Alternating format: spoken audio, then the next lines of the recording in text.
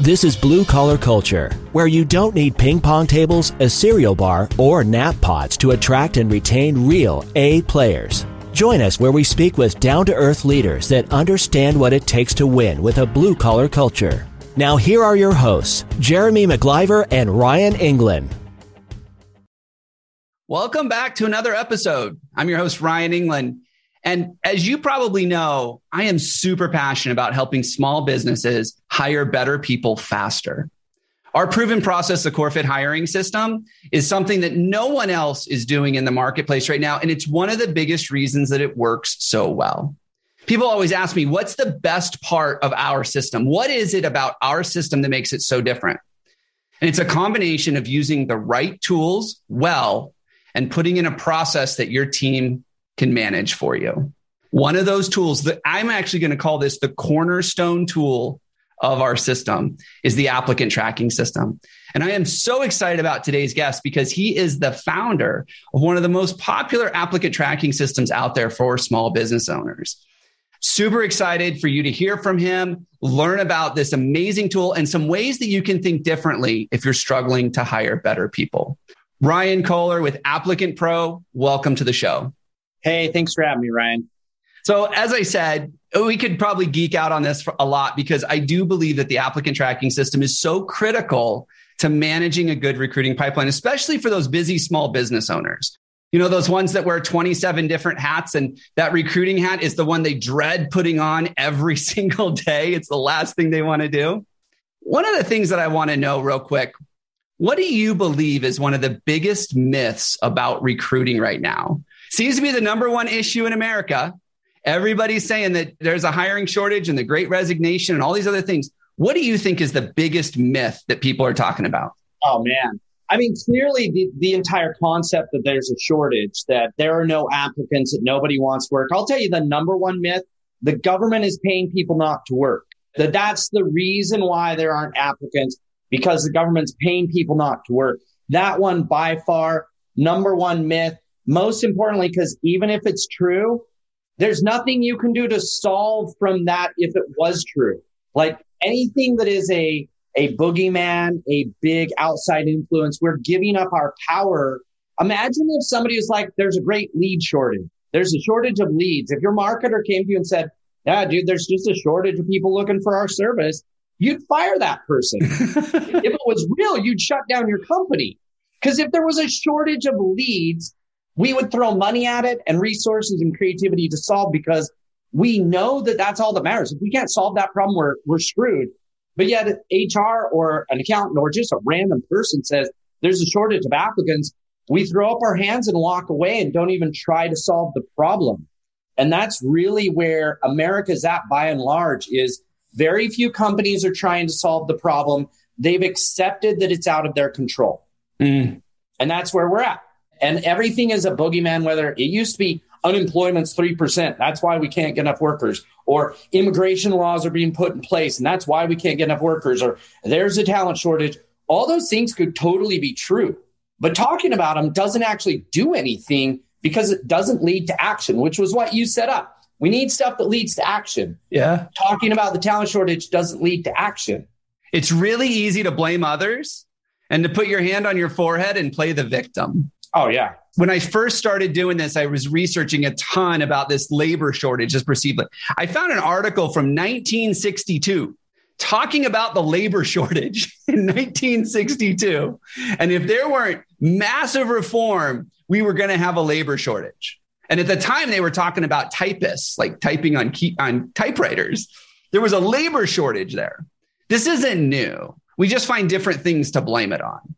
Yeah, and I think there's actually one of my top 5 books is The Obstacle is the Way. So I'm a big Stoic. Anything Stoic from Ryan Holiday is going to be what I'm after. And Obstacle is the Way is one of those books that transformed me as a business owner, where I'm like, all right, there's the story in there of the king that hid a little bag of gold under a giant rock that he stuck in the middle of the road. And he sat back and he was watching what the townspeople would do. And some of them came and complained and turned away. Some of them complained and worked their way around. And one peasant came back with a lever, lifted the stone out of the way and found the pot of gold. And the theory is that while there are obstacles and it sucks and it's hard and you have to work around them, If you're the person in the marketplace that figures out how to make that obstacle or overcoming it your superpower, you suddenly have a competitive advantage.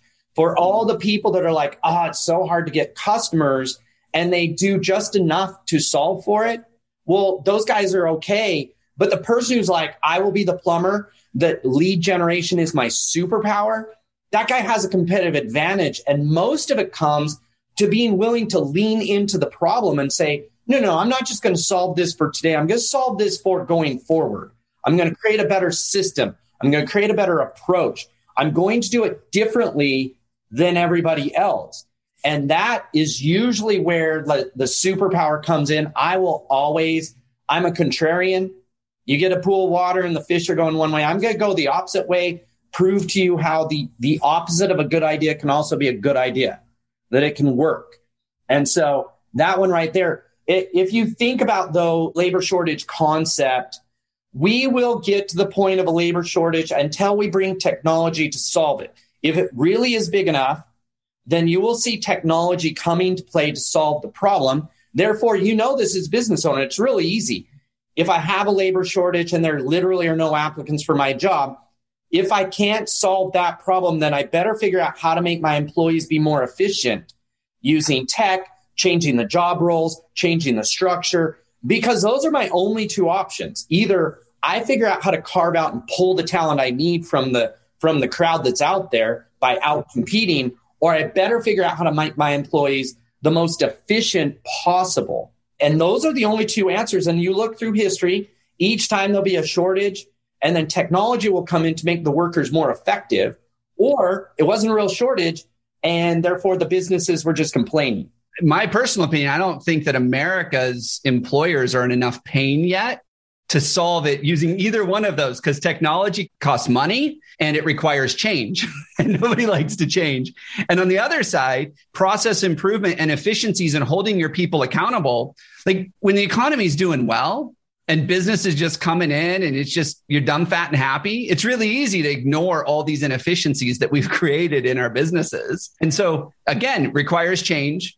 And there has to be enough pain for people to want to make that change. Yeah, and I think you're totally right. I would just add one concept to it. I don't know that the change where the American companies aren't seeing enough pain to spend the money. I even think the whole technology costs money is a misnomer. I think what it is we haven't reached enough pain where we as companies will reevaluate our approach, our paradigm. When you reevaluate the paradigm of how things are done, that's normally where this obstacle becomes a superpower. So like we were talking before we started recording about restaurants, there is a concept, a given paradigm that is best practice of people walk into the restaurant and they wait in line and they engage a real live human there. And it's our first interaction, and the businesses have set the stage where that's going to be how they build this relationship.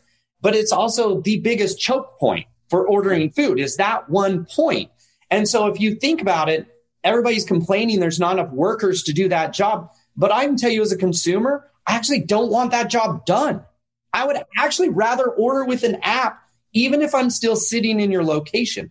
But if you make that pitch to the restaurant owners, they may say, no, that costs too much money. But in all honesty, that option is off the table because it doesn't fit our current paradigm. This is how it's done. It's how everybody's doing it. This is like herd mentality. We assume if it was a valid solution, lots of other people before us would do it because we're not that smart and they're smarter. But in actuality, what it is there's no data that says it will work. There's a book I've been reading. It's basically like we've traded out all the magicians and witch doctors for economists and engineers. And what it did was it meant we no longer believe in magical solutions. We only do things that have been proven to work. What happens when new ideas haven't been proven yet? Yeah. They don't get adopted. In the blue collar world, if we follow what everybody's doing, we're leaving off the table the new stuff. In the tech world, we crave being first. So we try new stuff, even if we know it'll break, just to do something new. But that is by far, the money will pay back in technology. It always pays back. But nobody can build you tech that goes against the given paradigm if you're not willing to get outside of your paradigm and say, but maybe there's a different way to service plumbing customers. Maybe there's a different way to do some of this stuff. COVID forced parts of that, but why wait for COVID? As a business owner, if you want to beat your competition, having a different paradigm than everybody else is the number one starting point that opens up the door to all kinds of new ideas. Yeah, it's changing the way they think about it, their mindset, their approach. You know, you mentioned restaurants, and I know you mentioned more of the fast food, quick serve model, but even sit down restaurants now, that has changed because you're no longer have someone who's there to take a food order and deliver the food and refill cups. Now they've got to be the mask police, the vaccine police. They've got to be these enforcers now. And that's not what servers are accustomed to doing. And so you're seeing this mass exodus of servers leaving the restaurant industry because that's not why I get into this. It's like a fight with people. So I could kick them out of the restaurant. I want to serve people. Right. And it's not just that that's driving them out. There's also something pulling them away. During COVID, we laid off all these restaurant workers and we thought they were just sitting around getting paid by the government. It was easy to hear that story and believe it. In actuality, unemployment of teenagers, which is 16 to 25-year-olds, dropped back down to almost normal within 4 months. It was only a couple percentage points above normal come January when everybody opened back up, and they assumed all these people were sitting around not working. What actually happened was they went and drove for DoorDash, and they said, dude, this is a way better experience for me as an employee. I can pick when I want to work, how I want to work. I don't have to swap shifts. I can literally just clock out. All these McDonald's employees suddenly were getting tips. They didn't have to be not just the mask police. They didn't have to clean up the table. Yeah. They didn't have to do any of that. Like my DoorDash driver barely even talks to me. They walk in, they drop the thing, and they're out. Like it was a better experience for them. The restaurants are going to have a hard time bringing those people back because they're no longer desperate enough to do that job at that pay. Yeah. But if you think about how that paradigm, restaurants were forced to put a QR code on the table with their menu. But what percentage of them realize that if I'm staring at your menu, I most likely just want to order? Amazon has trained me. There should be an order button there, but it's not there. So now, like, thanks for not printing menus and passing COVID that way. But as a consumer, you just threw me into a buying situation, but aren't letting me buy. Yeah. Instead, you're going to pay a labor person to come and take the order when I literally want to just hit buy now and check out and be done. Yeah, I totally get it. I've always wondered why I can't do that. And we're starting to see it a little bit more, but it's definitely not being adopted at the level we need to. But you said something I want to dig into, and then I want to talk a little bit about the ATS and how this tool is so amazing for these business owners that just don't even know what one is. Like, I'm going to say majority of our listeners have no idea what I'm saying when I say ATS, but you mentioned something about the consumer's perspective, about thinking about what the consumer wants. And I think that one of the things Applicant Pro has done really well is said, you know what, recruiting is not a situation where the employer gets to dictate and the employer just gets to do. We've got a job seeker out there. We've got to consider what they want. And I think you guys have done that. So if you could tell me a little bit about how you got started in Applicant Pro and what the tool is and how it works and why you guys are so different. Sure. So from the time I was about 10 years old, I wanted to be rich. And I started down this pathway. My parents both got sick within a year of each other. And this concept of being self-sufficient became a thing for me. And as I kind of tried different things and worked in small businesses and trying to find kind of my groove, I landed at a tech company where I was the accountant. Yeah, I have an accounting degree. I have nothing like it. But I ended up at this tech company where I was able to see kind of what's going on and how to get into marketing. But at the same time, I owned a blue collar business. I owned a parking lot sweeping business. I had one employee. That's how much it would take to run the parking lot sweeper. And I had 20 employees during a given year. So do the math on that. I only have one employee at a time, but I went through 20 of them. Woo!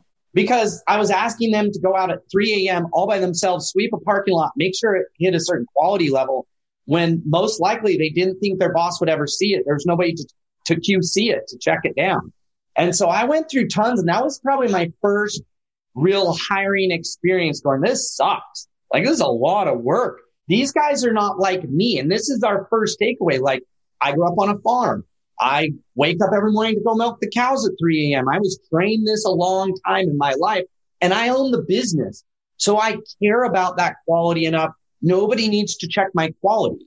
Now, when we assume that an employee is just like us, and you'll hear this when you ask a blue collar business owner, hey, what's your PTO strategy? And they're like, I don't get paid when I'm not working. Why should they get paid? Because they're the employee and you're the business owner. Yeah. When you sell your company, are they going to get the payout? No. Well, that's because you have a different role. And immediately what it does is we view the world through our lens of who we are. Mm-hmm.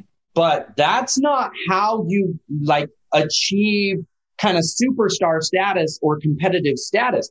The very first thing they teach us product managers is you need to get in the mind of the customer. And you hear this, the customer's always right. And in marketing, you focus on your target customer because we aren't the buyer. Mm. A plumber is not the buyer of plumbing services because he would just do it himself. The buyer is actually somebody he can't really even understand, somebody who isn't handy, somebody who doesn't do those things. So you immediately set the stage of, I am not like them. Therefore, I need to go figure out where they're at and what they're thinking and what they care about. And most people, you explain that and they're like, totally makes sense when it comes to marketing and selling to my customer. I'm not my customer. Yeah. But it then say, well, that's just the same thing as hiring. You're not the employee. What you would want in a job, you would never want to hire me as an employee. Literally. I took an assessment once at this trade show I was at, and the person's like, nobody's ever going to give you a job. Yeah, pretty much. Yeah. You wouldn't want to hire me. But because of that, I wouldn't want to hire me. Therefore, I don't know what the people want that I want to hire. I'm going to have to go sit in their shoes. And there's this book, I read it when I was probably like 5 years in business. So I started, somebody asked me to build, somebody like you, some people who were selling assessments said, hey, we have all these clients. We want you to build some hiring software. And I've been building like websites and web directories. And I have this part, and I'm not even a programmer. I have a part-time mom who's a developer who works for me. And I'm like, yeah, we could totally build some hiring software.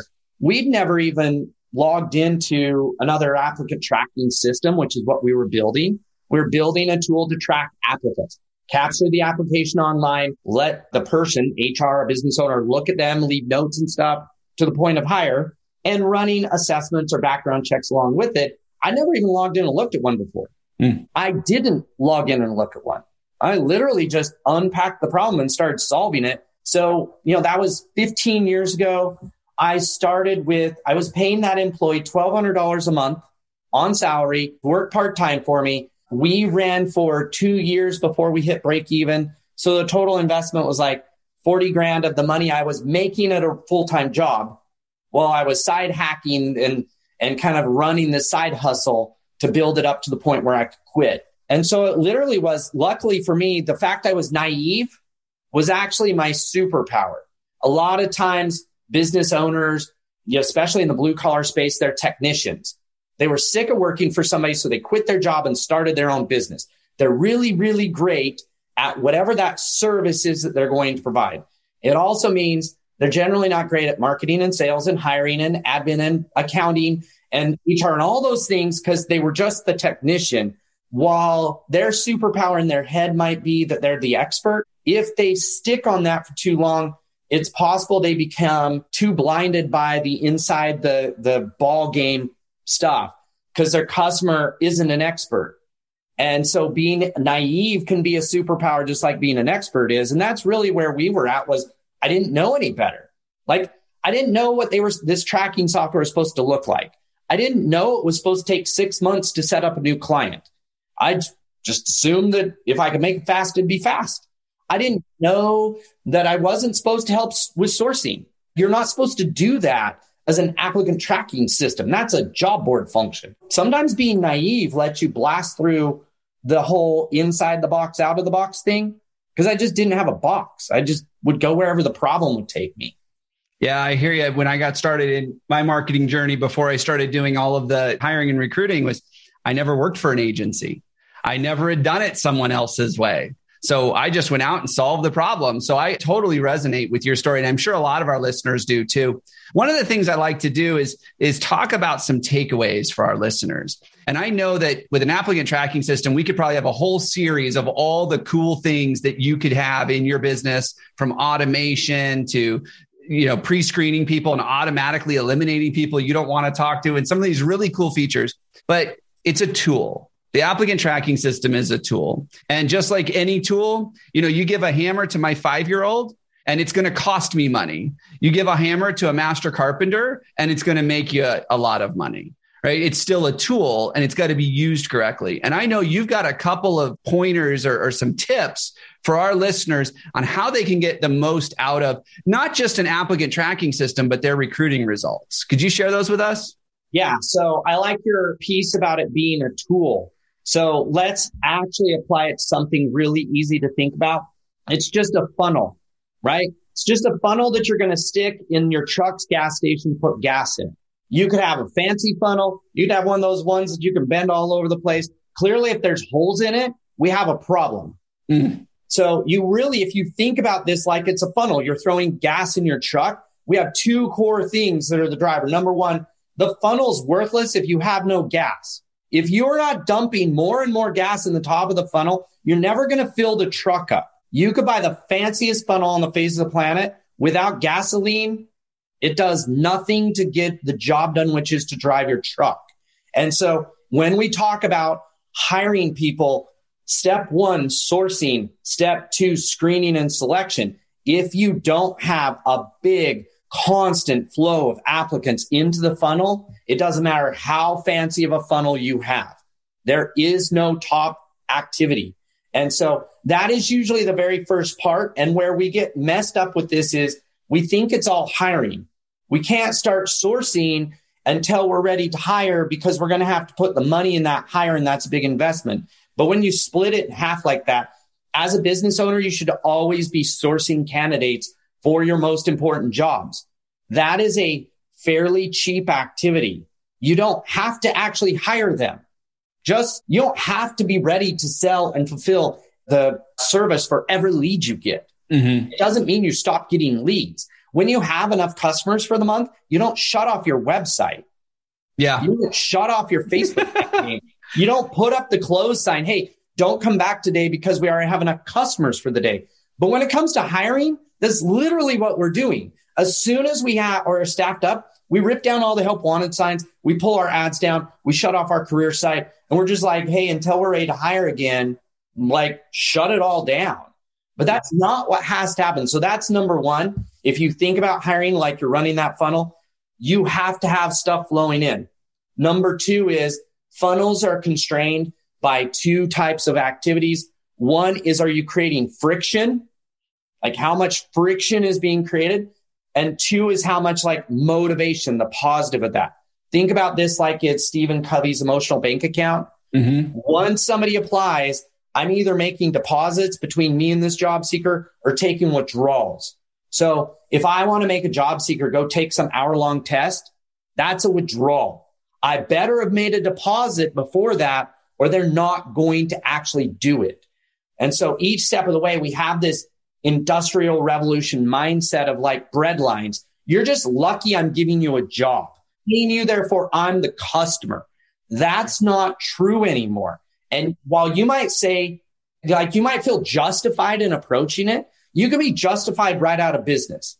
The fact of the matter is the job seeker's the customer and you are the person that is selling them something. You're selling them the experience of working for you. Therefore, once you have that idea set in place, you're like, would I create friction or extra hurdles for my customers to jump through to pay me? No. And if I did create those, I would assume it would mean I would get less customers. Well, when you create extra hurdles that job seekers have to jump through to get to you, you better have made a deposit and have this positive balance running, or they just won't do it. And it's not evidence that people these days don't want to work. It's not evidence that there's nobody to do my job. It's just simply evidence that you created friction without enough fuel to get them over the hump. Yeah. And we're not Google. If I was Google or Apple or Facebook, I could make you literally walk halfway across America to apply for a job with me. because the value of getting that job is so high that anybody would do it. But I'm Ryan at Applicant Pro. Like, I'm a big deal inside of Eagle Mountain, Utah, with a population of 50,000, but inside the Utah tech community, like, I'm a nobody. So I can't act like I am somebody, or people are going to think that I'm stupid. I'll be like, yeah, whatever. That guy thinks he's all that. And that's where you're at as an employer, right? It's funny. No one can see this, but I'm just sitting here shaking my head up and down like, yep. It's one of those things I always tell people when we're building out the recruiting funnel and we're building that for our clients. And I ask them, how long do you think you should wait before you reply to an applicant?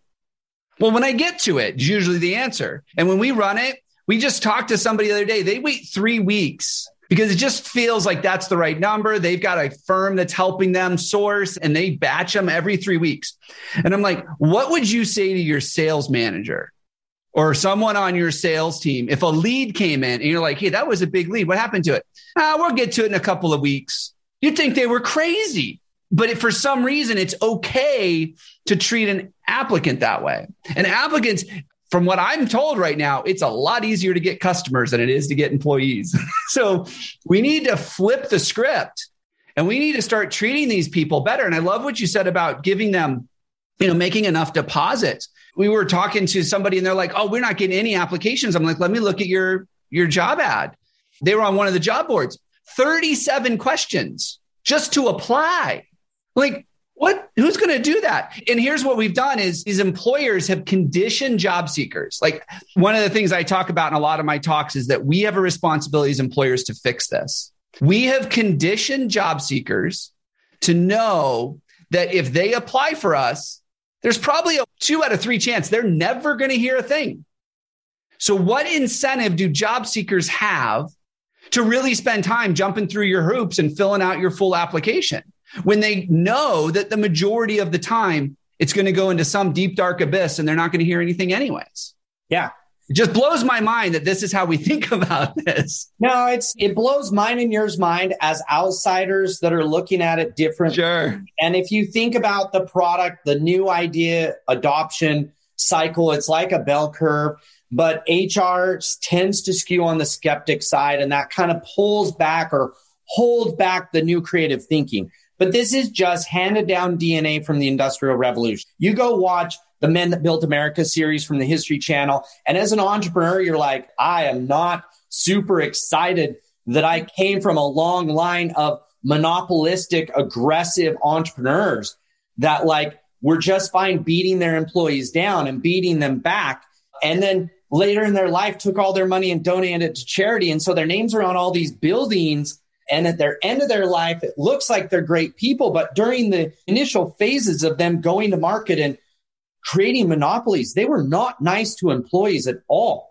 They were just a cog in the wheel, just a tool and a resource. Just think about right off the bat, we call it a requisition. In bigger companies, HR has a manager fill out a requisition. Requisition, I'm trying to buy something. Yeah. That's what you do. But that's what a job requisition is. Here's my list of the features I want. And so that's the very first takeaway from a paradigm standpoint. The ATS is a tool. It's just going to amplify your paradigm. So if an ATS or a job board is just a giant megaphone that cheerleaders use, if you want to really make sure that you have a good result, you better make sure you stick the right words in her mouth. Because whatever she's about ready to shout is going to be broadcast everywhere. And so that's really, from a business owner standpoint, where you have to start, which I think the first kind of trigger is to switch from what is it I'm looking for to who. That's always what I do with my clients. Is the very first thing I want to know. Cool. Who would you clone into this job? Do you have somebody right now that you love? And it's two sides. You love them doing the job and they love doing the job. Those two things. And that's our very first concept is who. If you don't nail down the who, because then we can look at them and say, oh, well, I was thinking they had a bachelor's degree, but they don't. I was thinking when they started working for me that they had 10 years of sales experience, but oh crap, they actually had none. Mm-hmm. And so that who that we then can validate against our assumptions of what we're looking for. And what we're saying is, okay, I've identified my who. Now, what did that person look like when they started doing the job for me? And if you take that one simple exercise, 50% of all jobs out there are overstating the requirements. Therefore, the people they love doing the job now would never apply for that job if they had to do it again. They're telling them not to apply. They're telling them, okay, you can apply, but we just won't interview you. We just won't select you. But even for me, when I started, so Applicant Pro's now like 220 or 230 employees.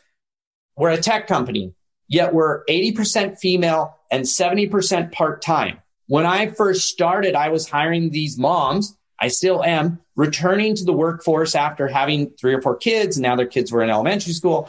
And so their job titles they were coming from is like piano teacher and swim club admin person. And almost none of them had any tech experience or had worked in the tech world.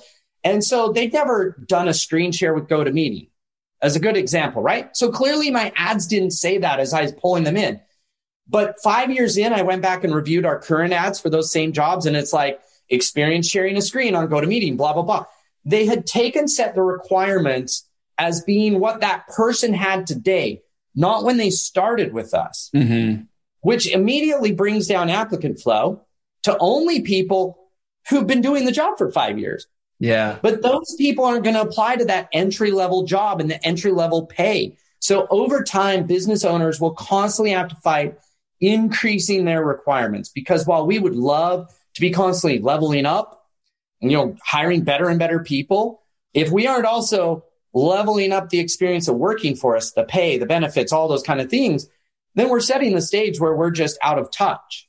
And that's really where you end up. You're just out of touch. I tell people all the time, hire for people that are going to feel like they belong and they have a sense of community at your work. I mean, Gallup talks about their employee engagement survey, and one of the biggest predictors is whether or not you have a best friend at work, as to whether or not someone's going to enjoy that. Where is that on the job ad? It's not. And instead, we have this laundry list of skills because there was one guy at one time who couldn't cut it and he didn't have that skill. So we added it to the list. And it's really about hiring people or even just creating these job ads where it's what is the bare minimum, the things you can't or won't teach. That's it. If you can't or won't teach it, then don't put it on there. Put it on there because that's something you need to have. But it kills me all the time when like, oh, you got to know how to use this field management software. You're going to teach me how to use it anyways, because you're going to do it differently than the last guy. So why does that even matter?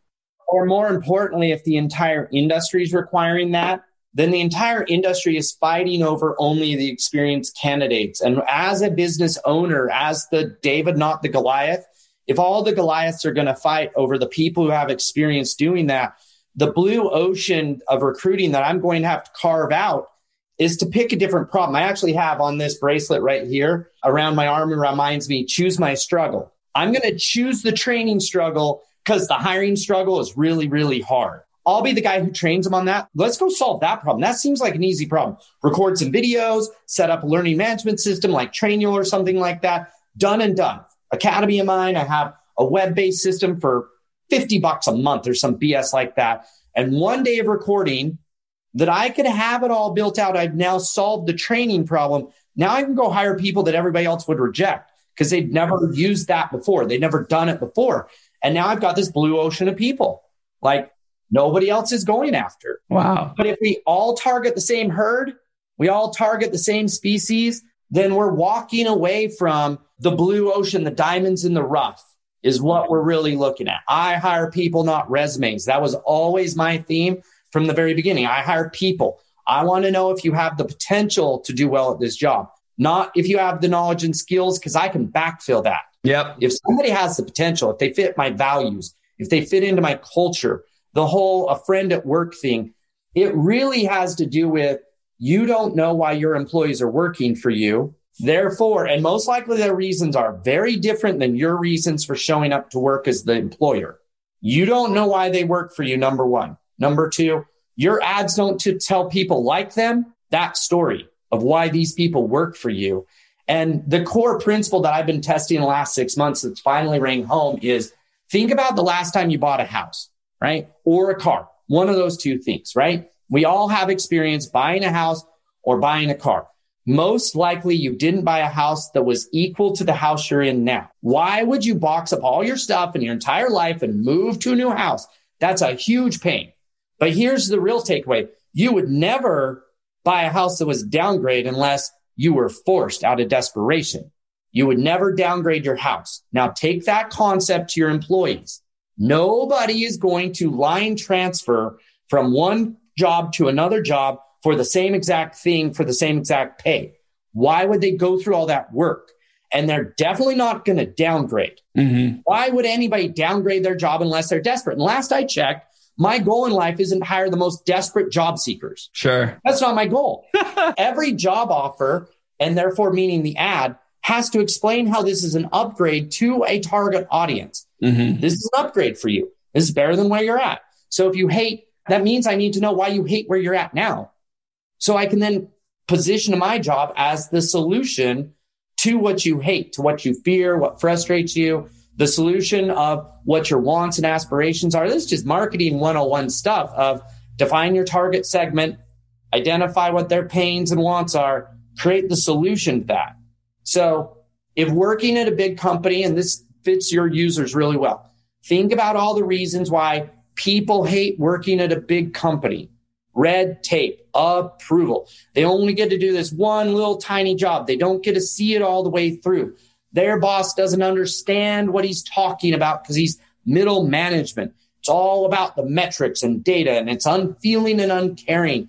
The boss doesn't understand the customer. Those are all the reasons, if you go read employee reviews, why people hate working for big companies.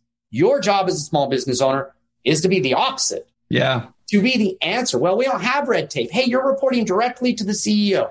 Hey, look, I know what I'm talking about. I'm not going to tell you to do something that I don't personally understand, which means it's really about you. So here's the real question. Why doesn't the ad talk about the entrepreneur? The entrepreneur is going to have a bigger impact on a team of 10 or 50 than the actual job is. Sure. It's going to have a huge impact on what their life is like working there. Almost no ads, even ads for an assistant for an entrepreneur, don't talk about what the entrepreneur's like, what it's like to work with them, what their personality's like, what their values are like, what they believe in, what they hate. It doesn't say anything about it. Yeah. Therefore, nobody will write a job ad that says it, but you write an ad, because I've done it, that talks about that. Everybody loves those ads. Sure. Because it's what they want to know. What's it going to be like working with this guy? Yeah, I think it's great. We could keep going with this. There's so much here that I agree with you on, and I love hearing this. You talked about getting that ideal employee. You know, that's one of the things we do in our Core Fit profile. You talked about rewriting the job ad. That's something we teach in our program. There's so much alignments here, but we've got to wrap up. And so what I'd love to do is, if people want to learn more about Applicant Pro, or, you know, I know you've got some videos out there, you've got some training as well. How do they get a hold of you? And do you have an offer for our listeners today? Oh, for sure. Yeah. So, I mean, they can definitely go to applicantpro.com. There's a blog on there. We are very, very dedicated to pushing out valuable content all day long for free. That's not our goal. You know, my goal is that my marketing makes a bigger impact on the world than my product. What that means is I want people to learn how to do stuff and go use it without paying me. If they want to use my tools to amplify their results, totally cool with that. I'm not going to put out a single piece of content that somebody can't go take action and get value out of without giving me money, because that's just not where I'm at. So you can go hit up our blog on Applicant Pro. You can, if you use LinkedIn, you can follow me on LinkedIn. I believe that Applicant Pro has a Facebook page. You can follow there as well. So as far as on receiving the content, right, that is really, really valuable. As far as like what it looks like from a small business owner, for the most part, we try to be more helpful than just do it yourself. And that's really, I know the same thing, and why we have so much alignment around it, right? Is that we believe that the system's only as good as what you put in it, that your results are only as good as your ads. They're not going to do anything else. And you guys have a job ad template too that people can download, right? Yeah, job ad templates. If people sign up, I'm actually more than willing to even write some free job ads. As long as I have one requirement on giving away, I give away free job ads anytime I speak anywhere. So more than happy to give your listeners a free job ad. I have one requirement. I will not write job ads that you will not post. So that's the only commitment I want, is you'll actually post it and try it out. Yeah. Because what I can guarantee is it's going to look different than anything you're using now or anything you're used to. And so then people don't post it. and they just never see the results. So we're more than happy to write some free job ads for your listeners for sure. Cool. Well, I'll have them reach out for that. Hey, Ryan, thank you so much. I've enjoyed it. I know we could keep going. We'll have to do this again sometime. For those of you that were listening here, the top 2 takeaways, I just want to repeat them again. 1, get that job ad out there. Stop thinking about this as an HR document. Make it an ad, really attract people to your jobs, and then create a hiring and screening framework. I mean, that's really what it comes down to. Have a system in place. This isn't a situation where you wing it. You would never wing your marketing. So don't wing your recruiting. And don't give this to the least experienced person because they have more time for it. I personally believe that as owners, we need to be investing at least 30% of our waking hours that we are working in the business working on recruiting. So this isn't something that we can just discount and say, we'll get to it when we get to it. It's something we really need to put an effort into, especially if we want to change that paradigm that Ryan was talking about. Ryan, thank you so much for being on the show today. Really enjoyed it. Yeah, me too. Thanks. Anytime. I hope to be back in the future. The Blue Collar Culture podcast is sponsored by BlueCollarCulture.com. We help entrepreneurs create a healthy culture and build a self-managing business. To learn more, go to BlueCollarCulture.com.